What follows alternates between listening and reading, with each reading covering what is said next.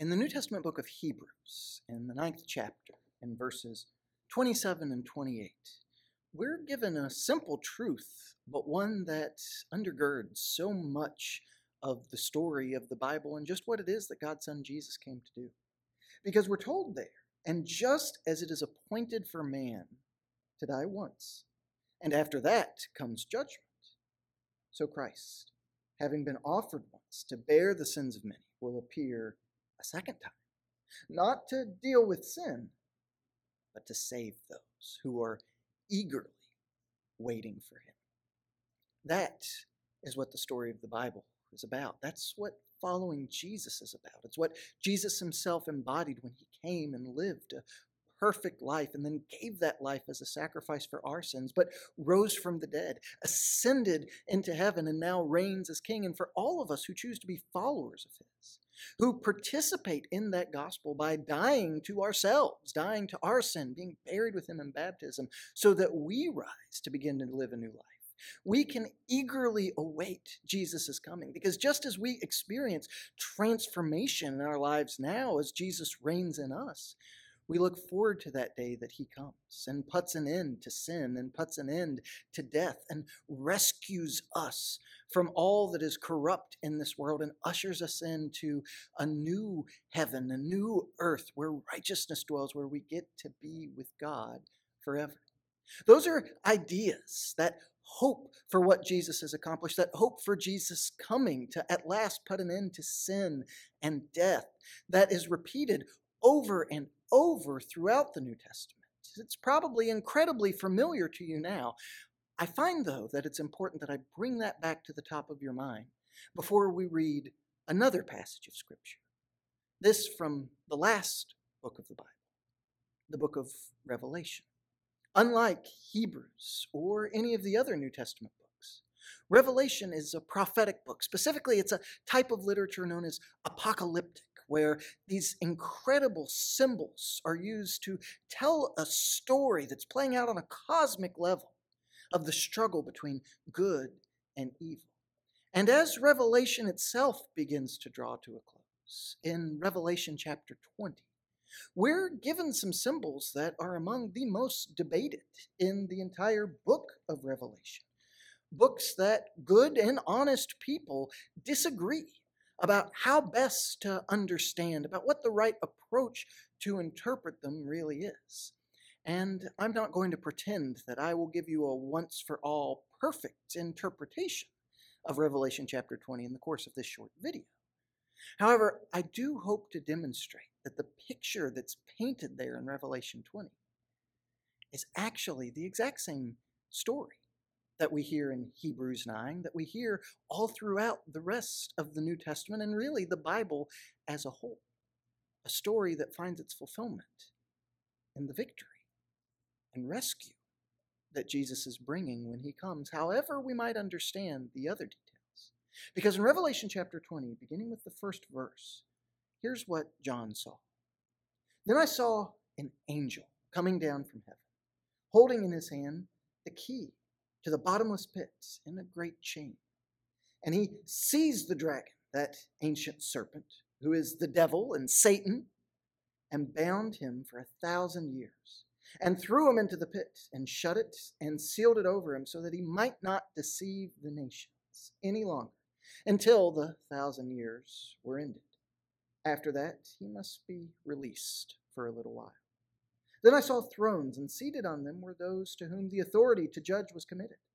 Also, I saw the souls of those who had been beheaded for the testimony of Jesus and for the word of God, and those who had not worshipped the beast or its image, and had not received its mark on their foreheads or their hands.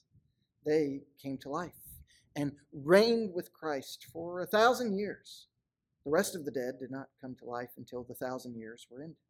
This is the first resurrection. Blessed and holy is the one who shares in the first resurrection. Over such the second death has no power, but they will be priests of God and of Christ, and they will reign with him for 1,000 years.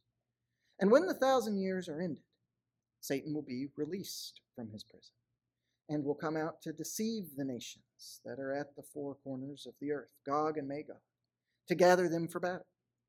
Their number is like the sand of the sea. And they marched up over the broad plain of the earth and surrounded the camp of the saints in the beloved city. But fire came down from heaven and consumed them.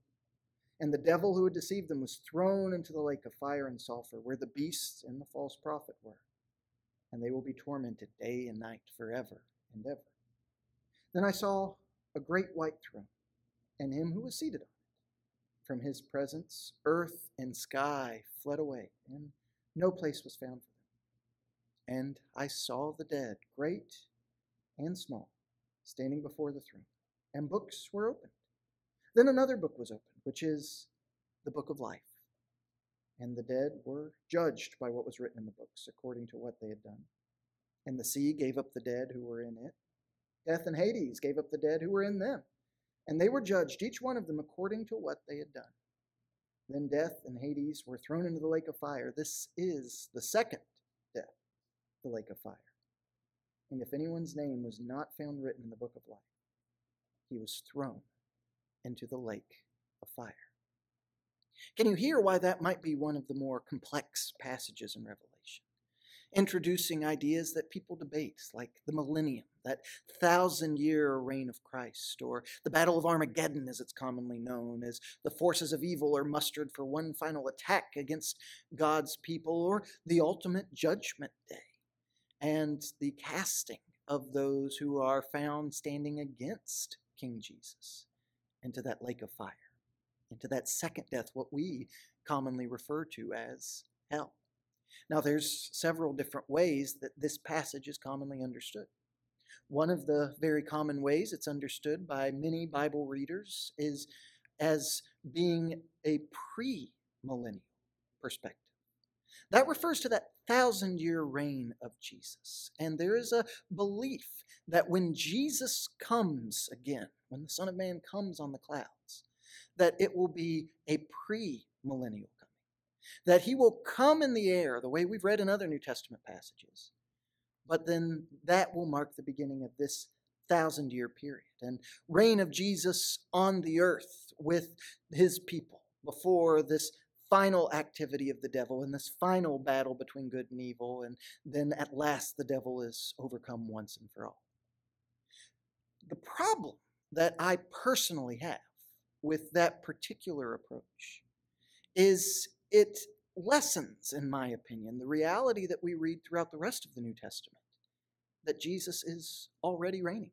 As he said at the conclusion of Matthew's gospel, all authority in heaven and on earth has been given to me. Jesus already is reigning. Or as Paul would proclaim in 1 Corinthians chapter 15, that Christ is now reigning over his kingdom until he at last comes to overcome death and the grave. So I would not be inclined to view the pictures here of Revelation chapter 20, the symbols here where even numbers and amounts of time can be symbolic, as referring to a literal period of time, and Jesus' reign doesn't begin until after he comes. I find it to harmonize much better with the rest of Scripture to take a different approach.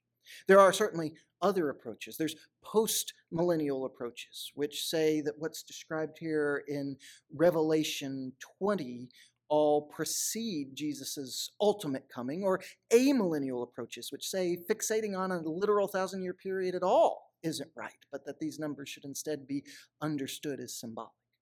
Now, I hesitate to put a label on my own views, much less to proclaim those views as being the final word on the subject that you also should adopt. But I will suggest this. When we read Revelation, appreciate, as we've discussed before, that it's not really saying to us anything different from what the rest of Scripture has already said. But it is painting us a picture of what that might look like. And what is the picture of Revelation? Well, it's one that those who die for their faith get to be with Jesus. It's one where they are still waiting in hope for Jesus' ultimate victory, after which sin, evil are completely vanquished, death and the grave are undone. And then those who belong to Jesus get to live in God's presence forever. That's the big picture of Revelation, behind the symbols of thousand-year reigns, behind the symbols of Gog and Magog amassing for war, we have a picture that is very much in tune with all the other passages we've been looking at in this series, very much in tune with the story of the Bible as a whole. That if we die now, we go to be with Jesus.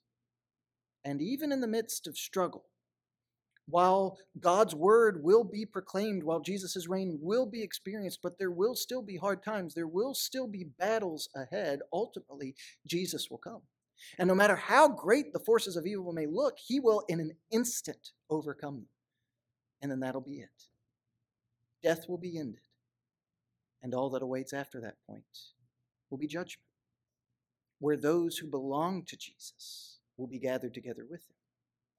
And those who didn't stand with Jesus will face judgment for the things that they did in life. They'll face a second death, where separated from God's life and light and love forever, all that can really be used to describe their existence is eternal torment.